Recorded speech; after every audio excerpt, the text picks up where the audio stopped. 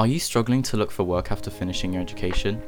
Or maybe you're in a relationship you're unsure about. Are you having a quarter-life existential crisis? Are you in your 20s and don't know what the heck to do with your life? You've come to the right place. Hi, you're listening to A Cup of Growth, the drink for trying to be adults. This podcast is brought to you by Mags and Cass, where the girls talk about how to confidently navigate your 20s. Let's ride the struggle together. Hello. Welcome back to another episode on A Cup of Growth. Oh, that was a very nice intro. I know. No, but seriously, welcome back.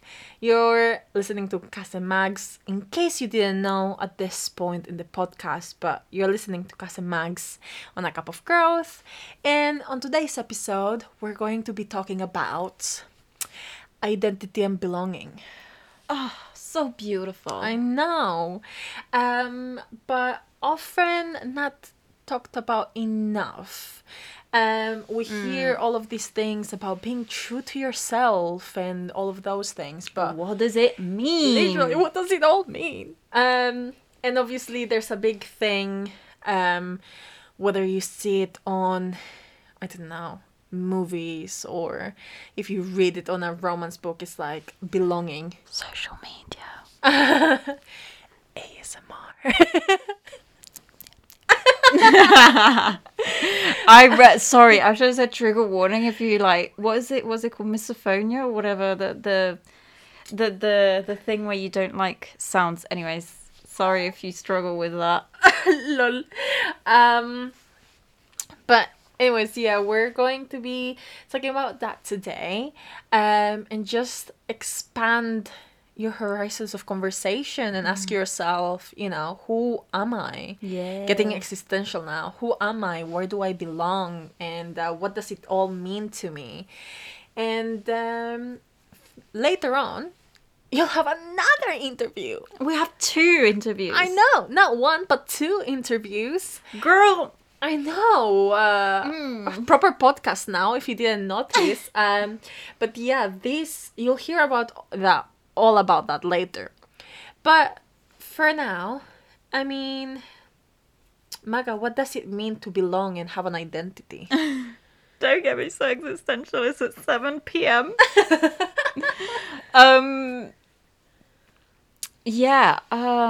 Good question. I think it's in our nature to feel like to have that need to belong. Mm-hmm. And I think it is a way for us to shape the way we look at ourselves and our identity and know who we are in relation to other people as well. Mm-hmm. And what I guess I've struggled with is having dual nationality. So where you come from sort of 2 different backgrounds and cultures and sort of social settings, I guess. It can feel hard to belong because in one country I feel like I don't belong and then in the other I feel like I don't belong. So it's like, I'm just going to stay in the channel. Yeah. I think, this is where I belong, in between France and England, obviously. Yeah. But no, it's just, it can be a bit of a struggle. And then as well, when in one country someone tells you, oh my God, you're making mistakes, in that language. And then the same in the other. It's like, well, where do I fit in? Because I feel like both, but it feels like people don't understand that. And that's why I think, as you said, it's not talked about enough, where we really need to educate people on how it is and how it feels like for people who are either biracial or have dual nationality, and how hard it can be for us to fit in, because in one place will tell us, well, you're not this enough, and then in the other, you're not this enough. So it's like, what am I? Am I just not enough in general, or whatever? So yeah, obviously I haven't struggled with biraciality because I come from just 2 white backgrounds. Okay. But I guess I can come from a place of, where it's like people make stereotypical jokes about like your nationality and stuff, and it's just like, it's so passé. And it's just like, shut up. Yeah. Come up with original jokes that I'll actually laugh at. Anyways, that was just a little rage moment. But yeah, I think identity is something that you build throughout your life. I think that are not set in stone in one identity. I think that can change and evolve depending on what your values are at the time, your experiences as well. And because I think there are aspects of your personality that stay very ingrained, and they're like the foundations that stay there, and then you have sort of the interior that you can kind of redecorate and move around and change, which are things like, I cannot think of examples right now, but if you think of examples, let us know. But that you can change because they either make you a better person, or, you know, they just don't represent a side of you, so you want to change it. Anyways, I'm rambling. But yeah, I think as well, a big thing that comes with belonging is understanding and having a deep connection. And if you don't have that deep connection, that's where loneliness kicks in. So that's why I think it's so important to feel like you belong in a space or a community or somewhere, because then you have that connection with other people that makes you feel understood and validated. Yeah. So yeah, but anyways. Cassandra, darling. I kind of I'm on the same page as Mags in the terms of I have dual nationality and I am biracial. So you've got the double combo. Yeah. I'm a nice cocktail, you could say. And unlike Maga comes from two different white backgrounds, but I come from an Asian and a white background. So growing up, it was very difficult to, you know, grow up in a Spanish environment and not belonging because I didn't look the same. Yeah. So it was very othering, and I felt like very like an outcast, basically. Until I met my dear Johnny, and then we were outcasts together growing up. But the thing about belonging as well, like Maga said, is like finding a place where you're actually comfortable with, and that can be with people, or, you know, your home, or even yourself. And that's actually something I write a lot in my poetry. Is like, I always say that I'm a lone wolf trying to find my way home because I never belong. And seeing poetry as its best. I can tell in your eyes how proud you are. I know. Line. And rightly so. And so it was always, like, growing up, like I said, it was, I was never Spanish enough because I looked Asian. And then I came to England and it was like, oh no, you look Spanish. And it was such a clash of, I've grown up all my life thinking that I look too Asian, for someone now to say that I actually look more white than Asian. And I was like, right, so what do I do with that information? And obviously looking different, but knowing that I have two different backgrounds obviously impact loads on my identity, because just like Maga said, like, you don't fit in one category enough and you don't fit in the other category enough. So where is the middle ground where you can stay and feel like, okay, I'm all right with being this? And so for me, I feel, or at least until I came to England, I felt very much Spanish. Like, my whole personality was Spanish. And I talked very Spanish. You embodied, like, the whole culture and everything. Yeah. But in terms of Asianness, like, I know a couple of words. And then, you know, it's the food. And that's why I feel like I have a very strong connection with food, and how I think that that's like a gate to another culture, because you get to know a lot from the food. And I know I don't know enough of my Asian background, and that's why I felt like, you know, I was always trying to strengthen my white side, because I didn't have enough of my Asian side. Do you, sorry to That's interrupt, alright. but I want to ask a question. Do you wish you you learnt more about your Asian background and you embodied it more. Yeah, I guess so. Yeah. Yeah, definitely. And that maybe you'd even learn the language, like, all the way through. Yeah, because I can understand it. I just cannot speak it. Like, I know words and words. Like, even, like, I was telling this to my mom the other day. Like, when you come around, I sometimes say words in Filipino, but you don't, like, you know what I mean just by the context. And I never feel like you question me about it because you already know what I'm trying to say. Yeah.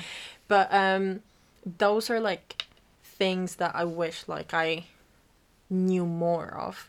And it wasn't until very recently that I started really questioning my identity and really realizing that I grew up feeling very ashamed of my Asian side because that was the factor in my, like, appearance that really made other people not want to be around me, basically, because it was the stereotypes of obviously being Asian, like I've said before, like, you know, you are very smart and you know, do loads of maths and you're incredible at maths. And as we learned last episode, you're supposed to have big boobs. yeah, literally none of those I have. I am still smart, but not as smart as debatable. No, oh, thank you. I'm joking. Savage.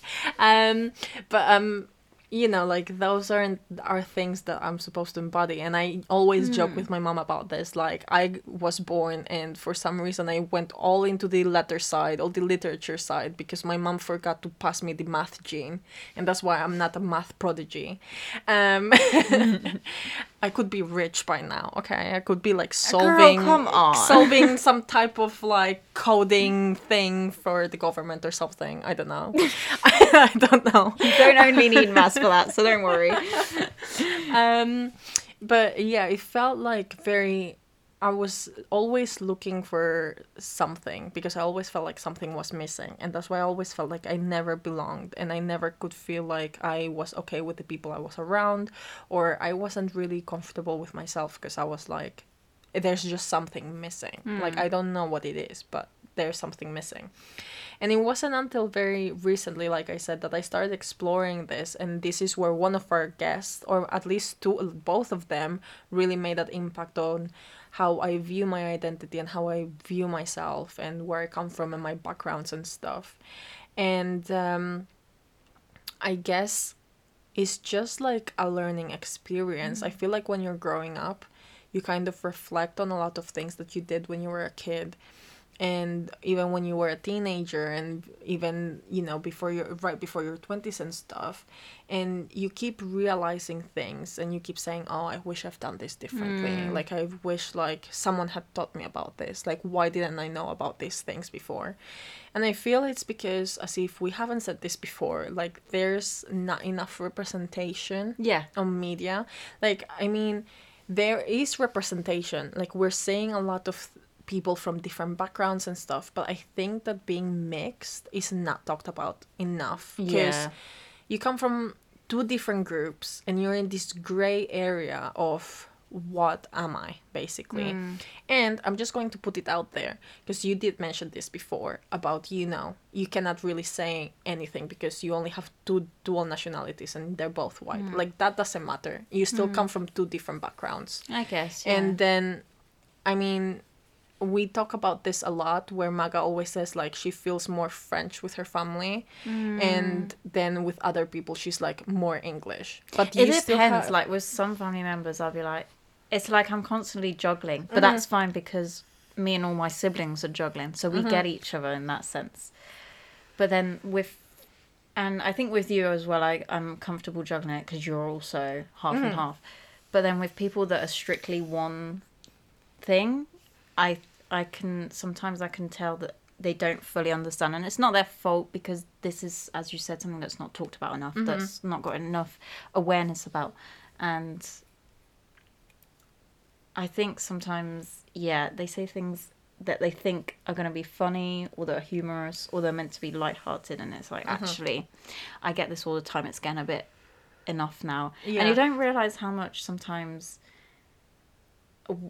words can have an effect, and then you go back and think about it and you're like, actually, you know what, this is not good for me and what I'm trying to figure out right now.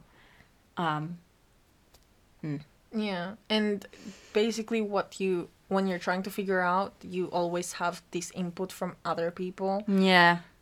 who are just who only know from your background the stereotypes from your background. Exactly. So, for example, with French people, they will say, "Oh, you're very classy, and you only eat croissants, and you like a eat baguette." snails. Yeah. You eat baguettes. You're rude. Which is kind of true. There are people... Yeah, there's a stereotype because there are some people like that, but it's not the majority, and that's what annoys me and pisses me off. Yeah. Is like... Stereotypes generalize people, and then people put those stereotypes on you, and you feel like your identity is reduced to stereotypes. Like you cannot be nuanced, and you cannot be different from that stereotype.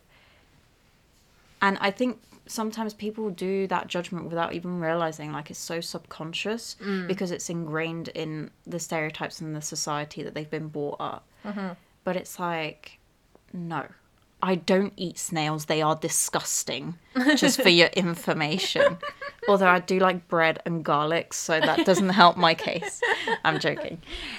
But yeah, definitely. So with stereotypes as well, like that's as much as I knew from my Asian background. Yeah. So, like I said, the whole thing of being smart and, being good at maths and all of that. But also, it comes so hard on you, these stereotypes, when you're dating or when you're on the thought of, having a relationship, because then that's what's interesting about you to other people.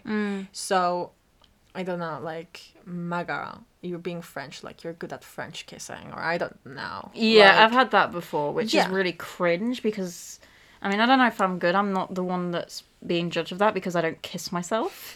So I don't know. But I've had the thing that, like, oh, yeah. Or I've had the thing as well. It's like, because you're French, like, you're instantly more attractive and stuff. And it's like, thanks, I'm just a commodity, Yeah. That's the only thing that makes me attractive is that I have a bit of French blood or something. Yeah. What about my personality, my hobbies, everything else about me? It's so reductive. It's the same for me, which is like the stereotype I got the most was the sexual bit. Yeah. Oh, like Asians are great in bed. Yeah. But I think that's also a Spanish stereotype, Yeah. like saying how wild you Yeah. are and how, like, crazy, like, loca and Yeah. shit. Yeah. And it's like, yeah, like, you're such a not party necessarily. animal, and, like, Yeah. you're so extroverted and stuff.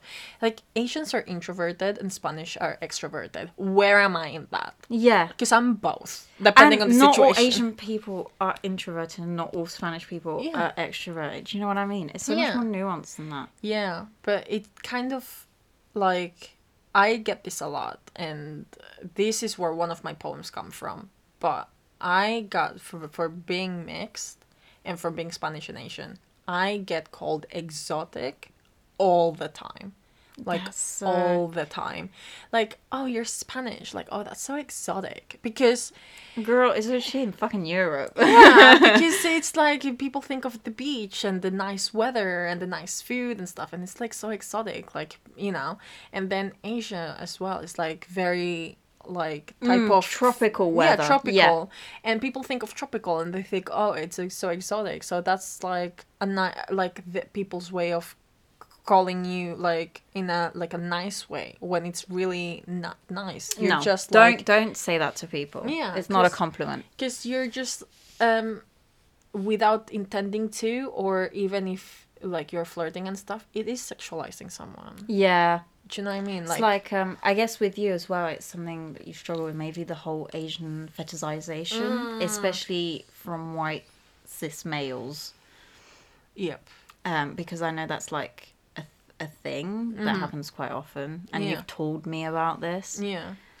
So it is a struggle, and obviously when you're trying to find yourself, it's like, right, so I am attractive to some people, but I'm not attractive enough. Like, I'm very outgoing with some people, but I'm not outgoing enough. But I'm introverted, so I'm not really a party animal. So, do you know what I mean? Like, there's so many things that are just, like, people like learn from you like the three first things that are on the surface, and they just think, oh, that's enough. Like, I don't need to know anymore about your personality or whatever you do. Yeah. Because I got the three things that I need to know. Yeah, the stereotypes. Yeah. And so I'm just saying that, you know, if you come from loads of different backgrounds and you are struggling with your identity and stuff, you're not the only one. And especially when you're in your 20s, it's so difficult because I don't know about you, but identity as well is kind of like influenced by the people you're with, especially your friends and stuff. And you might have heard this before, but you have like different faces for the different groups of people you're with. So you have a different face for your family, and you have a different face for your friends, and you have a different face for work and all of that. Yeah. And all of these are identities as well. It's like the persona you give to other people. Yeah, the image of yourself you project to others in different settings. Yeah. And is that different to who you really are? Like, is that Or who is you that are? just variations, Yeah. depending on context and social situation Precisely. and environment? Yeah. So sometimes when you extract yourself from that, it can be very draining. And also it just makes you feel like there's no reset, as if like there's no base one where you can just rest, because you're just trying to juggle so many things for so many different people that you actually, when you stop, you're like, actually, who am I in between all of these? Yeah. And where do I belong in all of this? Because I think, like, even though belonging and identity are different things, they can often very much so combine. Yeah, they intertwine quite a lot. Yeah, and so I think that when you're in your 20s and you're trying to figure yourself out and, you know, trying to figure your shit out, it can be very, very difficult to, you know, pinpoint different bits about yourself and, you know, trying to analyze your group of friends and your partner and your family and all of this. And it's like, what do I do, basically? Yeah. But, I mean, that's our experience with it. And guess what? We have two more people joining us to continue this discussion. So, first off, we have Shaniece Martin, who is a poet, and we met her at university. She is currently doing her PhD on... I'm going to sabotage this, and she's going to tell me off. Well, she's told me loads of times of what she's doing. But she's doing Indian poetry. And she uses her writing and, well, what she's studying as a way of, you know, expressing herself and finding herself and identifying herself. And educating, I want to say, as well. And educating others, which she does. And she's a great inspiration for that. And secondly, we also have Talya. And Talya is an actress. And she's absolutely amazing. And I met Talya before you did. I introduced you to Talya. For people who don't know, I'm a poet. And not too long ago, I had one of my poems become a play for a festival. And this poem was talking about mixed race. And the producer from this festival put me in contact with Talya for her to, you know, play my piece. And Talya and I just connected so much on the piece about being mixed race, and we connected on so many things, and I saw myself in her and she saw herself in me, I hope.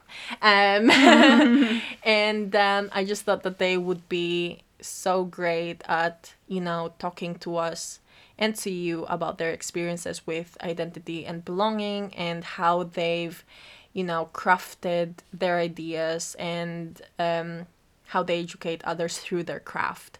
And so, without further ado, this is Shaniece and Talya.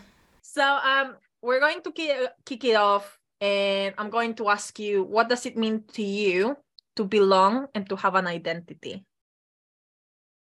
You're starting big. You're starting with these big questions. I think they're very different things, but they also, like, you're very lucky if you feel like they're connected together. I think to belong is to feel a comfort, is to feel safe, is to feel a part of something beyond just you as an individual, I'd say. And I think identity is more who you are in an individual level, and I think the belonging can bring that together, whether it's with a different community or with people that you meet. I feel like identity, yeah, is really about the personal. It's about who you are, who you project to be, and how that is received by other people. And I always feel like whether you find somebody who matches your identity or understands your identity, I think that's the biggest thing, is when you feel like you belong. Mm-hmm. That's quite a difficult question, actually, that you're starting off with. I think to belong means that you're comfortable. It doesn't always have to mean that everyone agrees with you or that there is no sort of conflict, but it's that you feel cared for, and that you feel that you can sort of not put on a facade and just, like, if you want to flop around on the ground, that's fine, you know?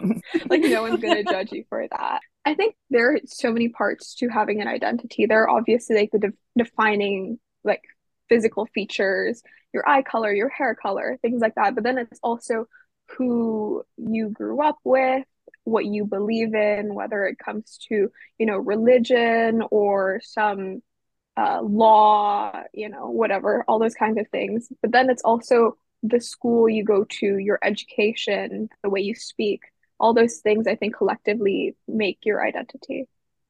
Definitely. And what do you think for you, like, have you struggled to find your identity, whether it's because, you're mixed race or because you don't fit into one group and your personality and stuff? Like, what do you think that is for you? Yeah, I think for me, like, when I was younger, I don't even think I knew that I was mixed race, or like I didn't know that I was of color. I literally didn't have a clue. I was pretty like whitewashed, I'd say, because I went to a very white school. I lived in a very white village, still do. Trying to get out of it, but yeah, like I just didn't have a clue that I was of color until I was probably on the playground and someone said a really racist comment to me, and I went home and asked parents what it meant, and they were just like a bit shocked, I think, by what I'd said. And I just kind of brushed it under the carpet a little bit because I don't think they knew how to react to that. And then eventually, as I like grew older, I realized that I did have this mixed identity. I realized that I belonged to two worlds, two groups, and I needed to find a way to navigate the two, because I think I used to really resent my sort of Indian identity and Indian heritage because it felt dirty.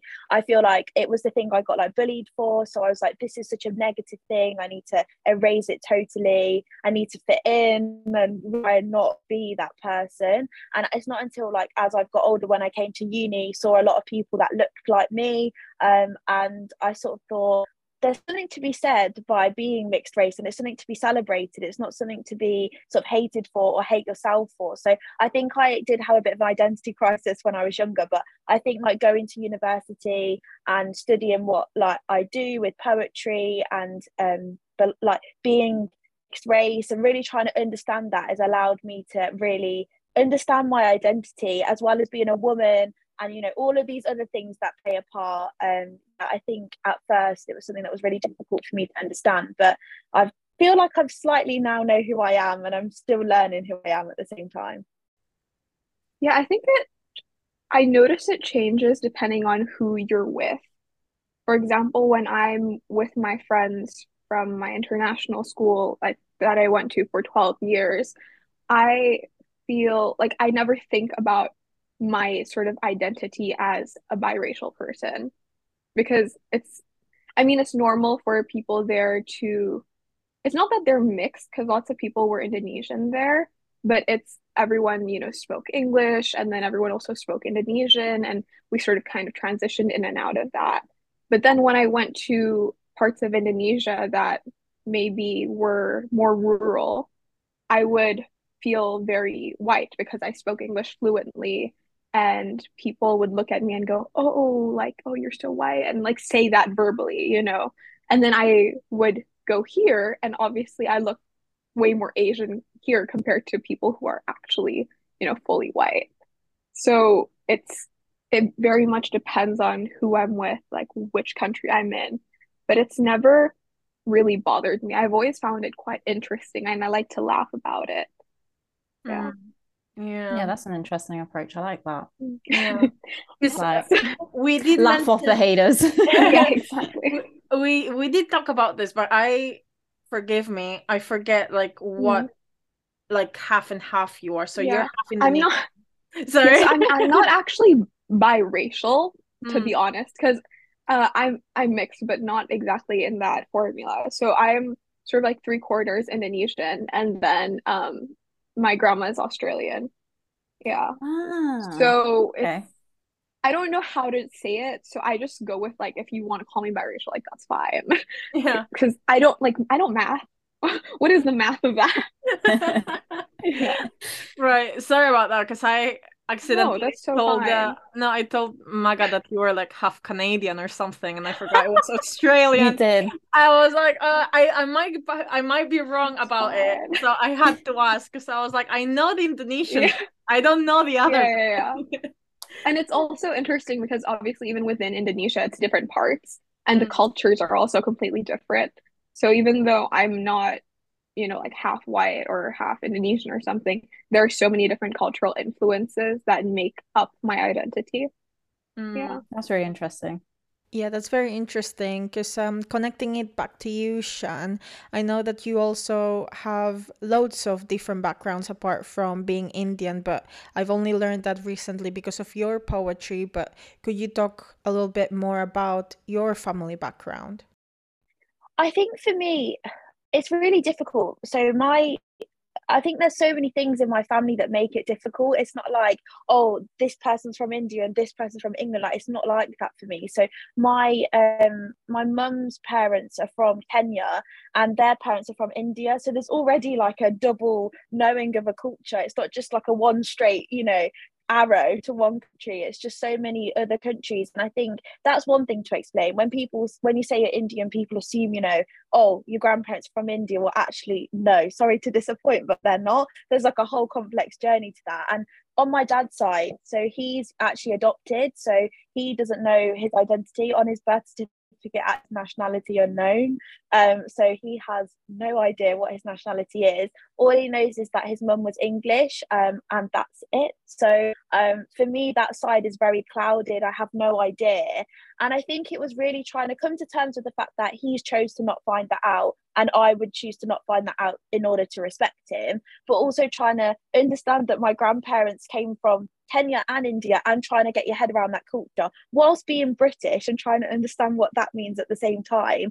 I think it was all of these things that I felt were separate. They couldn't be together and I couldn't have it all in me. Like it's like I needed to pick one or pick one to be stronger than the other. And I think that's why I inherently chose being sort of this white British sort of outlook, and I sort of really neglected being Indian or being anything to do with being Asian. And I think being mixed race allowed me to do that a little bit because I'm not, as dark as some people in Indian culture, or I don't have certain features that are very beautiful features to have, but I just don't have them. I think that made people really confused, but it also allowed me to hide that side of me even more. So I think that's why it has these lines and it never felt like a whole being. I just felt like I had these different categories and I was trying to navigate who I was in these different zones. Mm-hmm. That's Definitely. really interesting. Yeah, that's, I mean, obviously I can relate very much so to what Yeah, you of said, course. Shan.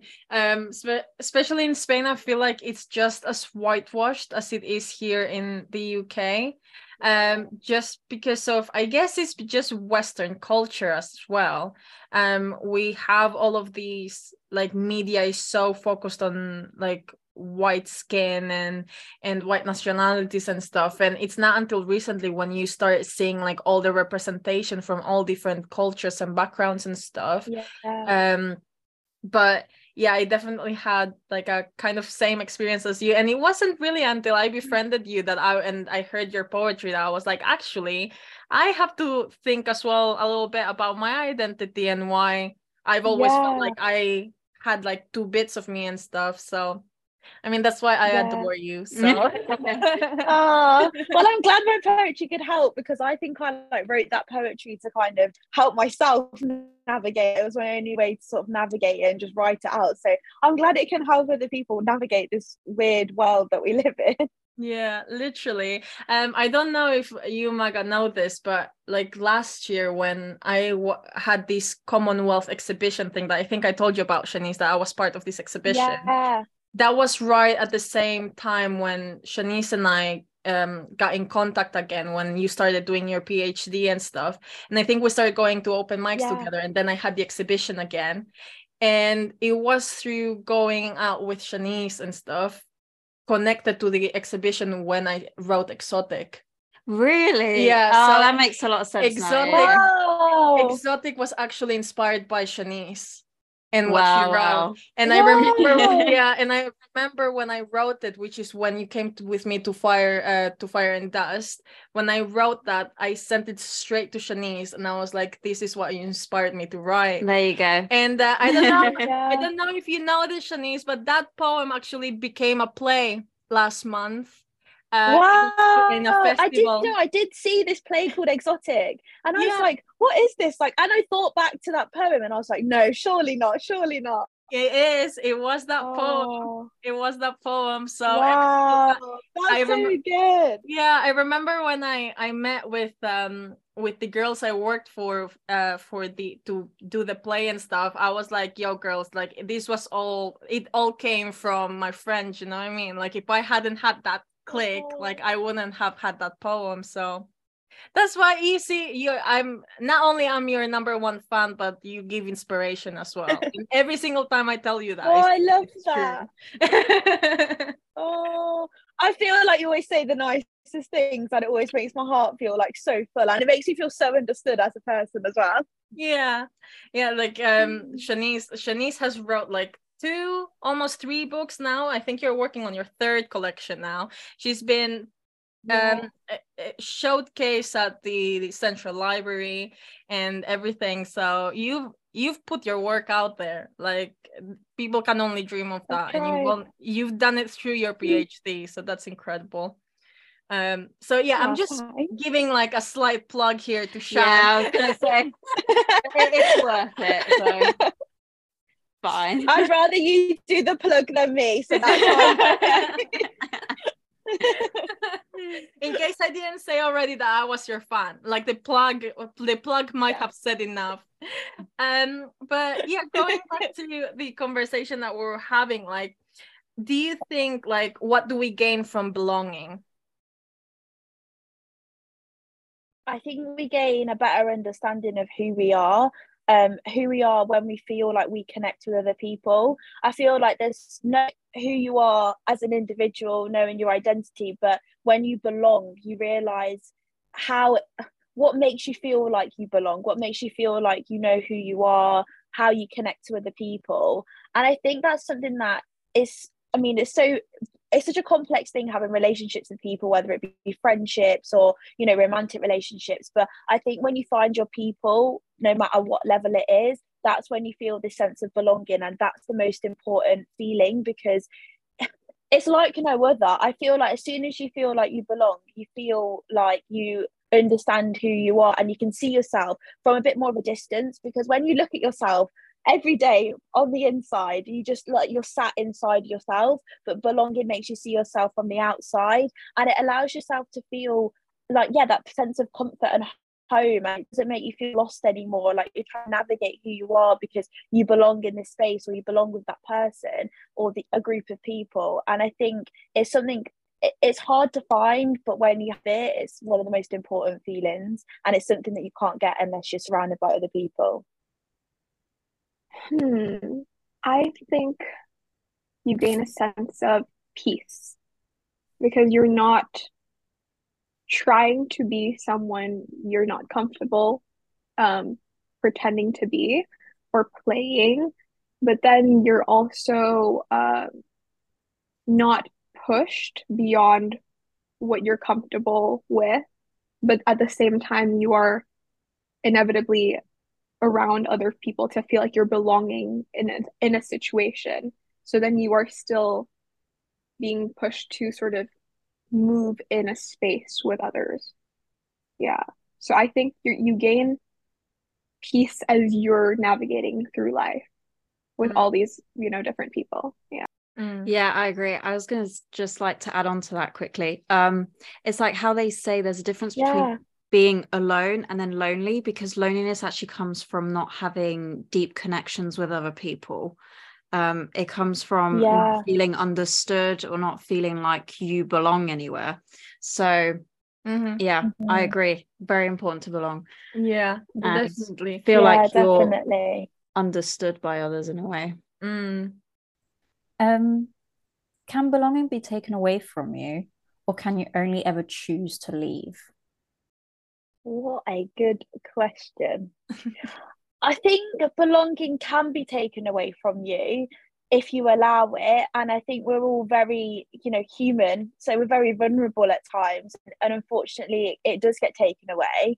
I think it can get taken away from you, not necessarily that feeling, but it can be damaged by not necessarily that person who you felt belonging with, but if someone says something about that belonging or that relationship or that person or that connection that you had, I think that can damage it. Like, I know that when I feel like I belong, whether it be, around other people who are mixed race and I talk to them about something, they're like, yeah, totally get that. Or whether it's about my friends who are willing to like understand, educate themselves, or I just feel like, when you've got that click with somebody or a group and you feel like these are my people. But if someone comes along and says something like, you don't belong here, or, throws you off like that, I think that can really take that like feeling away from you, and it can create a distance, and everything that you've built up can sort of feel like it wasn't there to start with, because I think it's something that's really hard to get but so easy to be taken away by other comments. Like, I know, like, when like being British for one and like being mixed heritage, I've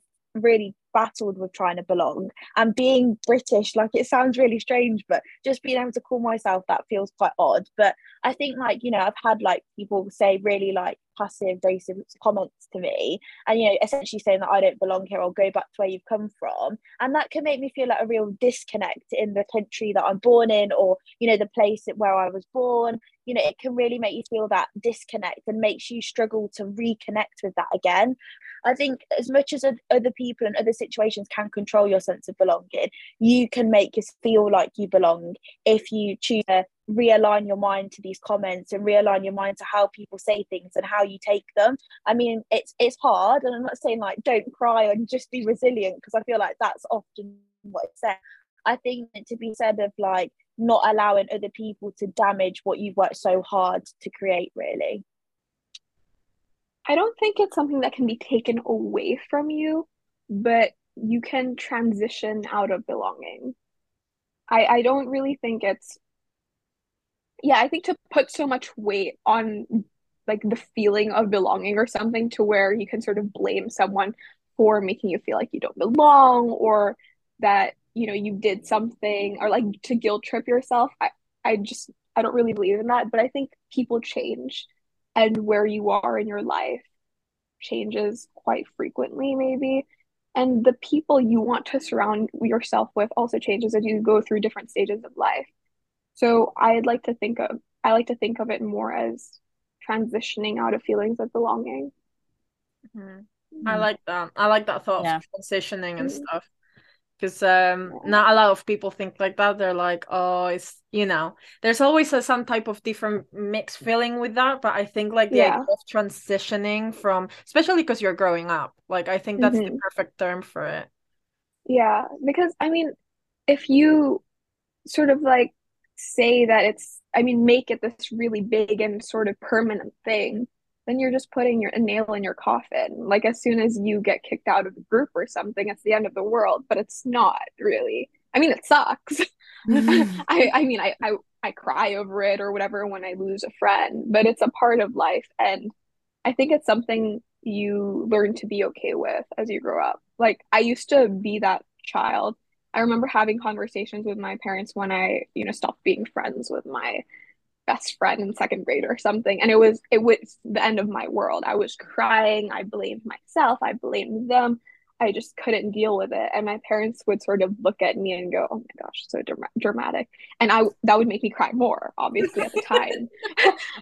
But now I realize why they were sort of laughing at me, or just kind of, whatever, this is just a phase. Because I mean, they've gone through it and they've come out the other side, you know? Mm. Yeah, I guess it's hard though, because one thing is when people have gone through it and they know the experience of it, Yeah, for compared sure. to when you're actually going through the experience for the first Mm-hmm. time. And Oh, sometimes yeah. like when like someone tells you like, oh, it's okay, like, but it's like, but I'm It feeling doesn't it feel right okay to now. you. Yeah, Yeah, like I'm feeling it right exactly. now. Why can't you like just Yeah. accept that I'm feeling it right now? Like I don't get, like I Mm-hmm. get that you've passed through it, but accept that I'm Yeah. going through it now. Like, Exactly. I've And learned sometimes from what that. you need is just someone who will listen. Sometimes I tell my mom, I am going to rant and I don't need you to do anything. Just sit there. And then she, so now she's learned to give me a warning and say, "Do you want my advice?" Because back in the day, no, just kidding, I'm still 19. um, she would just give me unsolicited advice, and then I would get upset because I mean, I didn't ask for it. And so Mm. now she knows. Good for her. Yeah, that's very common with parents. I feel like they just feel like their role is to always give advice and guide you Yeah, through for every sure. experience you have. But sometimes I think you just want to feel it No, and yeah. experience it like raw. So, Hmm. Yeah. yeah. As well Yeah. as like even with friends or like partners and stuff, it's like you have a different background than I do and different circumstances than I do. Like Hmm. what happens to me now, it might not be the same to you because of who Hmm. you are and your identity and your background and stuff. But I'm Yeah. dealing with it because of my circumstances. Like you can judge it and say like, oh, it's not that big of a deal and stuff, but it wouldn't be a Hmm. big of a deal to you because of who you are. But it's a big deal Yeah, because of that's what's true. happening to me. Hmm. So I even think, sorry, go ahead. no, I was No. finished. Mm. I even think saying something like, not, "Oh, I know exactly what you're going through or feeling," whatever, Mm, but saying something like, "I get what you mean." Even that slight change, it can be helpful because, for example, with my sister, when she talks about, some person who did whatever to her, I know what she's talking about and I can sort of identify with something similar, but I don't know exactly what's happening. So I try to tell her, "Oh, I get what you mean, and I'm so annoyed for you," or something like that, instead of pretending like I know exactly the situation she's in. But it's very hard. And I I try to change my vocabulary even just that little bit, but it's obviously a process. Yeah. yeah. It's Mm. something I started trying to do after my grandma told me, "Don't say that something is impossible or that you can't do it. Just say it's a challenge." Mm. Because just by saying that, then you're already putting, like, changing your mindset and making it something that you can go through. Just, it's hard. I Yeah. like Mm. that. Yeah. Yeah, yeah, that's a great way to put it. Oh my God, Talia is beyond her years here, giving Oh us my life advice. goodness. It was the affirmations, guys. Yeah. Always Yeah, works. guys, get yourself people who will give you affirmations. It always helps. Oh, I give you Yeah. all the affirmations, girly. yeah, yeah, yeah. I Mm. didn't even pay you. I know. Oh. Are there benefits from being an outsider? And if so, do this outweigh the costs? I think there are benefits. I think it gives you a very like unique perspective on things. I think a lot of the time it's more because you're technically multiple cultures or multiple people at the same time and you feel like you embody so many people. But I think that can be said for a lot of people. Everyone who you meet in your life has a certain impact on you, and I like action of who we've met. So I think all of that definitely adds up and gives you that unique perspective and can give you a different outlook on things. It can give you attitude. And I think above all, it can really make you empathize and sympathize with people who really struggle with identity and belonging.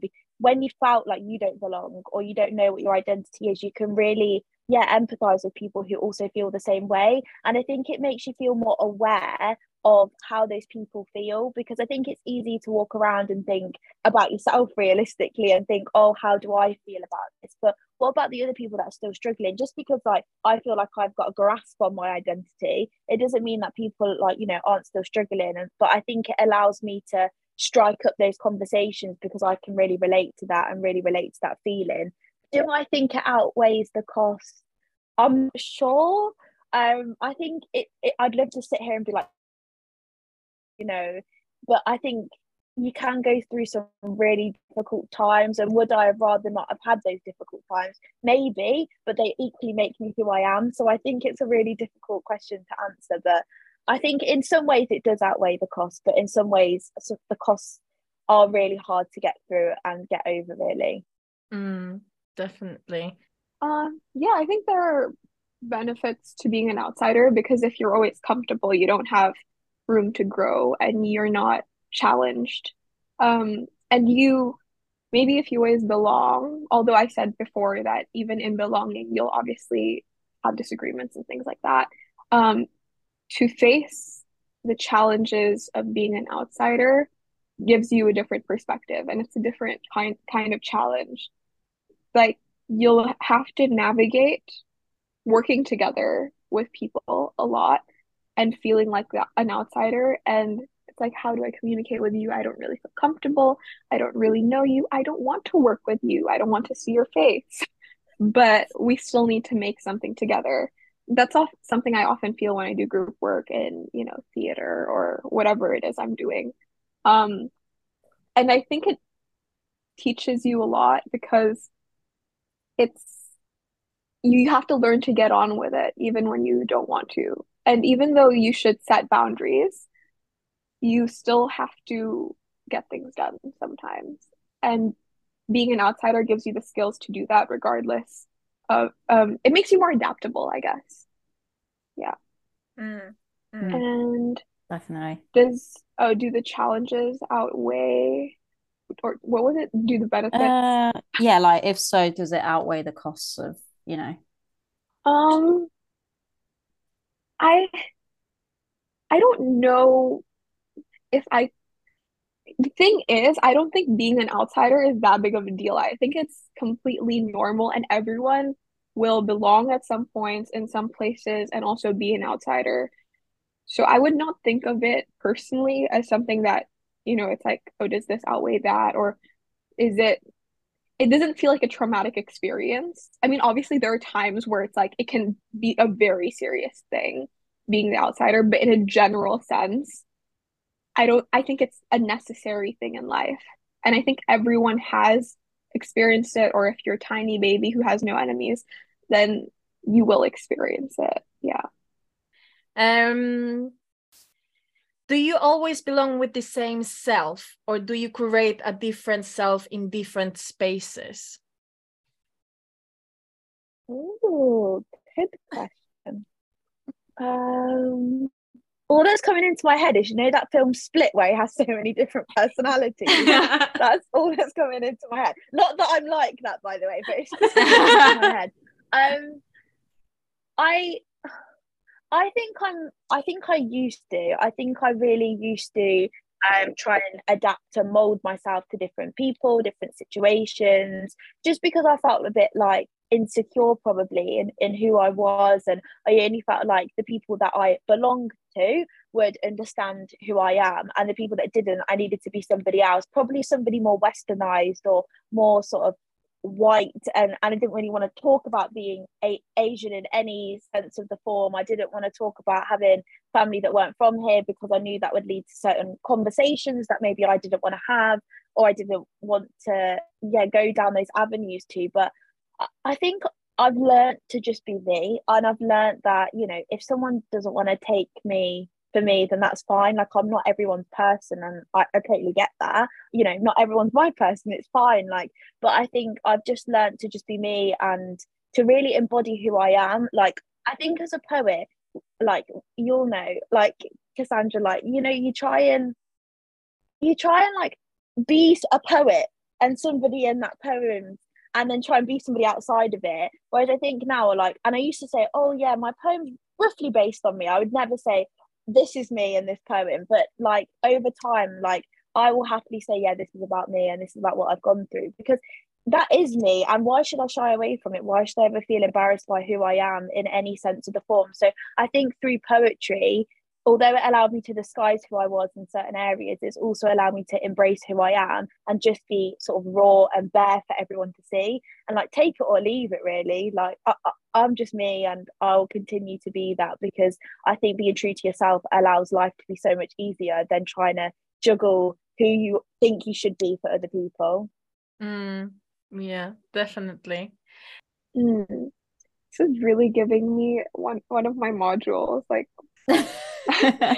performance analysis. I bet I promise we talked about this. Yeah. Anyway, it's giving me twice behavior. Yes.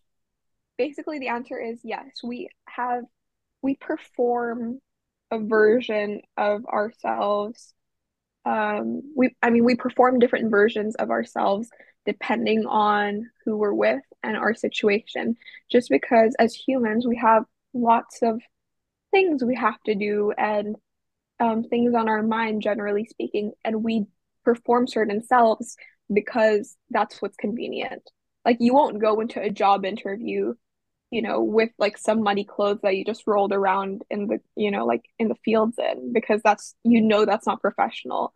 And that is 90% of the time, 99% of the time, not what a job interviewer is looking for. And everyone knows that, and we conform to those ideals or whatever because that's what we know to be the right thing. And yeah, we do that with every situation, whether it's going downstairs to make a coffee in, student accommodation, or eating breakfast at a fancy hotel. You're going to possibly wear something different or walk in a different way because that's what you think you should be doing. And some people have a problem with that, like, oh, we should just, feel comfortable doing whatever we want. We should break down norms and whatever. And yeah, okay, like good for you. But I also think sometimes we overthink it. And it's a part of life. Like you'll always do it. You'll never be able to not perform something because everything has been performed by yourself before or by someone else before. And that's why it's a norm. Like, why do people wear white at a wedding? Because that's just what's been happening for many, many years. Yeah. Sorry, I think I just got carried away by like theater stuff. No, that's fine. I love the theater perspective. It's great. Oh, amazing. Yeah, that's what I think. Okay, there's just one more question. Okay, Is it difficult to possess a sense of belonging when we are unsure of our own identity? Yeah, I think it is, because I think you struggle to know where you belong, and that's why I think they do go together. They are separate, like things at the same time, and separate feelings.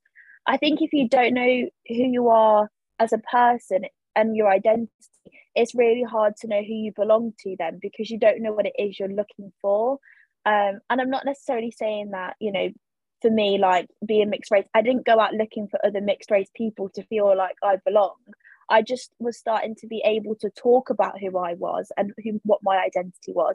And that allowed me to feel like I belong with certain people who were willing to understand that, or were willing to have conversations about it. Like, I don't have loads of friends that are mixed race, and I don't have loads of friends that are from different, backgrounds, but I try and allow myself to talk to as many people as possible and connect with as many people, like no matter what their identity is, just so I can have those conversations. And I think, yeah, I just think unless you are able to know who you are, how are you meant to explain to somebody else who you are and create that sense of belonging and that feeling? So I do think that the two are really connected, and that you do need to know who you are and what your identity is in order to find a group that you can relate to. I think my answer to the previous question helps make it easier, because you don't need to figure out who you are to be able to be a functioning human in society. That doesn't mean you're functioning at your highest sort of level and with purpose, but you don't need to have figured out who you are in order to live a normal life, I think. And it's a process. Remember how I was talking about transitioning? I kind of feel that like finding your identity or being the person you want to be, like that's a very overrated concept, because who you need to be in that moment will change all the time. Like your circumstances will change. I mean, I assume that the person you are going to be or need to be as a mother of like 3 children under 5 or something is going to be different than someone who's single at the same age, because you obviously need to survive in a different way. And I think that's okay. Yeah, I think surviving will lead to thriving, but you have to survive first in order to thrive. Yeah, that's what I think. Yeah, Love that. definitely. Okay, I have a quick question for you, Shan. Because obviously, you're the older one from us in this group. Not to shame or anything, because Talya is still in her late teens, going into becoming a woman. What do you think is the like? Obviously, now that we're in our 20s and stuff, how do you think your perspective on identity and belonging change when you grow up compared to what you were thinking when you were a teenager, for example? I think you stop pigeonholing people. I know that sounds really weird, but like I stopped saying like, oh, this person can only belong here because they can relate to that person. I used to very much think that I could only belong in with people who were exactly like me, whether that in some way, shape, or form, whether that be, you know, through race or being a woman or being British, whatever it was. And then I sort of thought, actually, this isn't the case. Like, I don't need to be friends with people who are like me. Neither do I need to find people who are exactly like my mix or, you know, whatever it is, my gender, it doesn't matter. Like, I felt like, you know, I now in my 20s have realized that it's just about finding people who you feel that connection with or a comfort with, and that's what is the most important thing. It's the hardest thing to find, but yeah, it's the most beautiful thing to have. But yeah, I think that's what I say in my 20s. And I think with identity as well, I think you just less apologetic. Your identity is who you are. Like you don't go around picking parts and be like, yeah, this is me. You are who you are at the end of the day. And I think it's just about owning that. And I think in your teen years, it's like you've got to be like your peers. You know, you've got to be liked. I think that's the thing in our teens, and that's the problem. You've got to be liked, and we're all seeking validation. Whereas I think in our 20s, we become a bit like, you know what? I'm in my 20s now. Like I'm allowed to be who I be, and you come into yourself a lot more. I think that's what I found anyway. And I think once you're away from certain environments, like for example, like school, you're able to come into your own, and that allows you to really identify whoever you want to be, and someone is bound to accept you for that. Definitely. Absolutely, yeah. And then in terms of your poetry, I'm going to give you another plug here. In terms of your poetry, what do you think was the first poem that you wrote that you were actually like, this is kind of like I'm getting who I am now after writing this, or it was inspired from that thought, basically? I think for me, like this sounds strange because it's only a poem that I wrote about 2 or 3 years ago. If that, it's like my honest poem. Like I read it at the start of every reading that I do in a new place, and I know it. and I think for me, like I called it my honest poem because it is me being honest, but it felt like it was me being honest about who I am for the first time. I think before I used to write about situations I've been through or other people, or I never really used to write about me, the I. And I think in that poem, that's for the first time I kind of laid all my flaws out and just sort of read it and thought, you know, me, this is who I am, this is me being honest. So yeah, it took me probably like 6 years of writing poetry to write a poem that I felt like was, yeah, this is me. But yeah, I got there in the end. And I think then my whole style of poetry just changed to become quite unapologetic, always having a really intentional meaning or purpose behind it. Whereas before, I think I just used to write, and it was like my diary of like, you know, people or situations, and then I'd disguise it as, oh, this is somebody who I know, you know. Yeah, definitely. Bringing it back to you, Talya, because obviously we love to talk about art here, and apart from Shan's poetry, in your case, because obviously we know that you're doing drama, you're a bit of an actress. How does your like craft, how is your craft influenced by your identity, like in different roles and stuff? How do you identify with those characters because there's something in you that identifies with them and it's kind of like bits of your identity, or because you feel like there's a bit of in those characters where you're like, oh, I kind of belong in this setting or stuff like that? This is actually a good question to ask right now because I'm auditioning for something tomorrow. And when you audition, sometimes you just get given a list of all the characters and then you have to choose which one you're reading for. And I was actually thinking about this just recently. Why am I drawn to some characters and not others? And the answer is it's not always, for me personally, it's not like, oh, I be like I'm Asian, so let me play the Asian girl or something like that. Especially in unless it's like specifically, oh, this person has to speak with an Irish accent and blah blah blah. Like I might not go for that character, you know.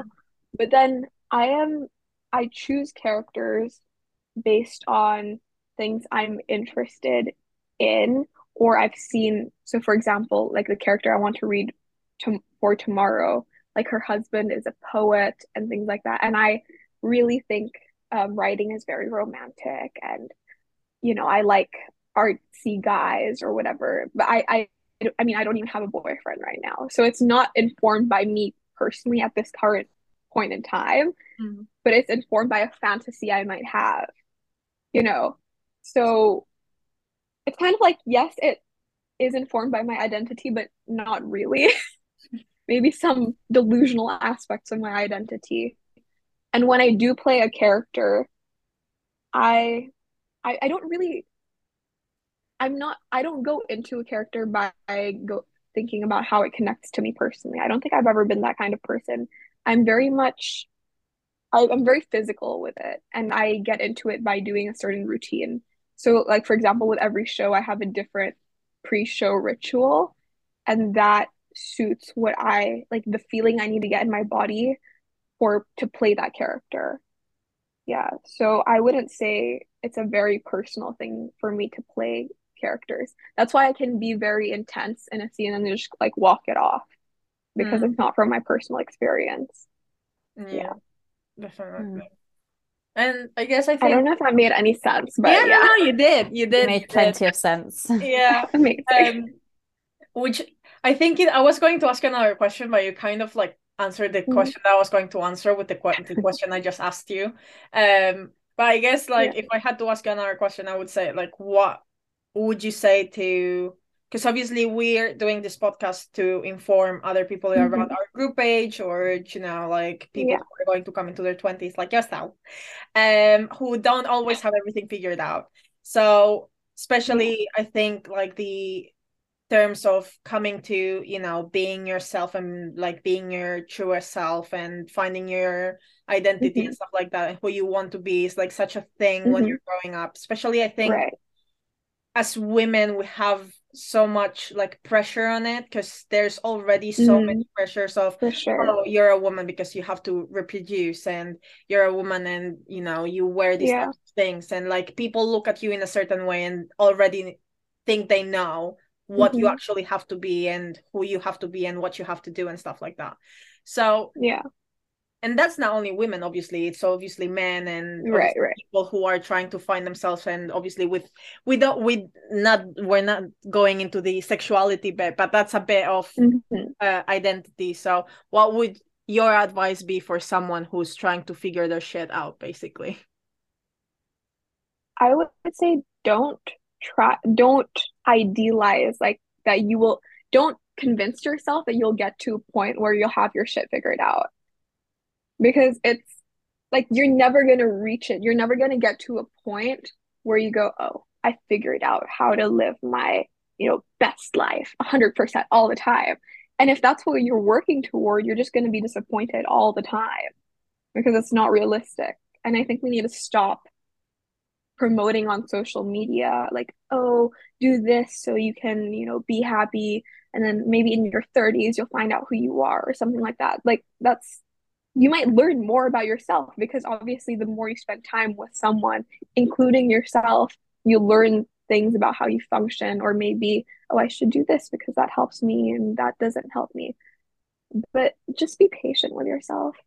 It's not, I don't have life-changing advice, but I struggle a lot with this, but I just have to let myself be okay with struggling sometimes.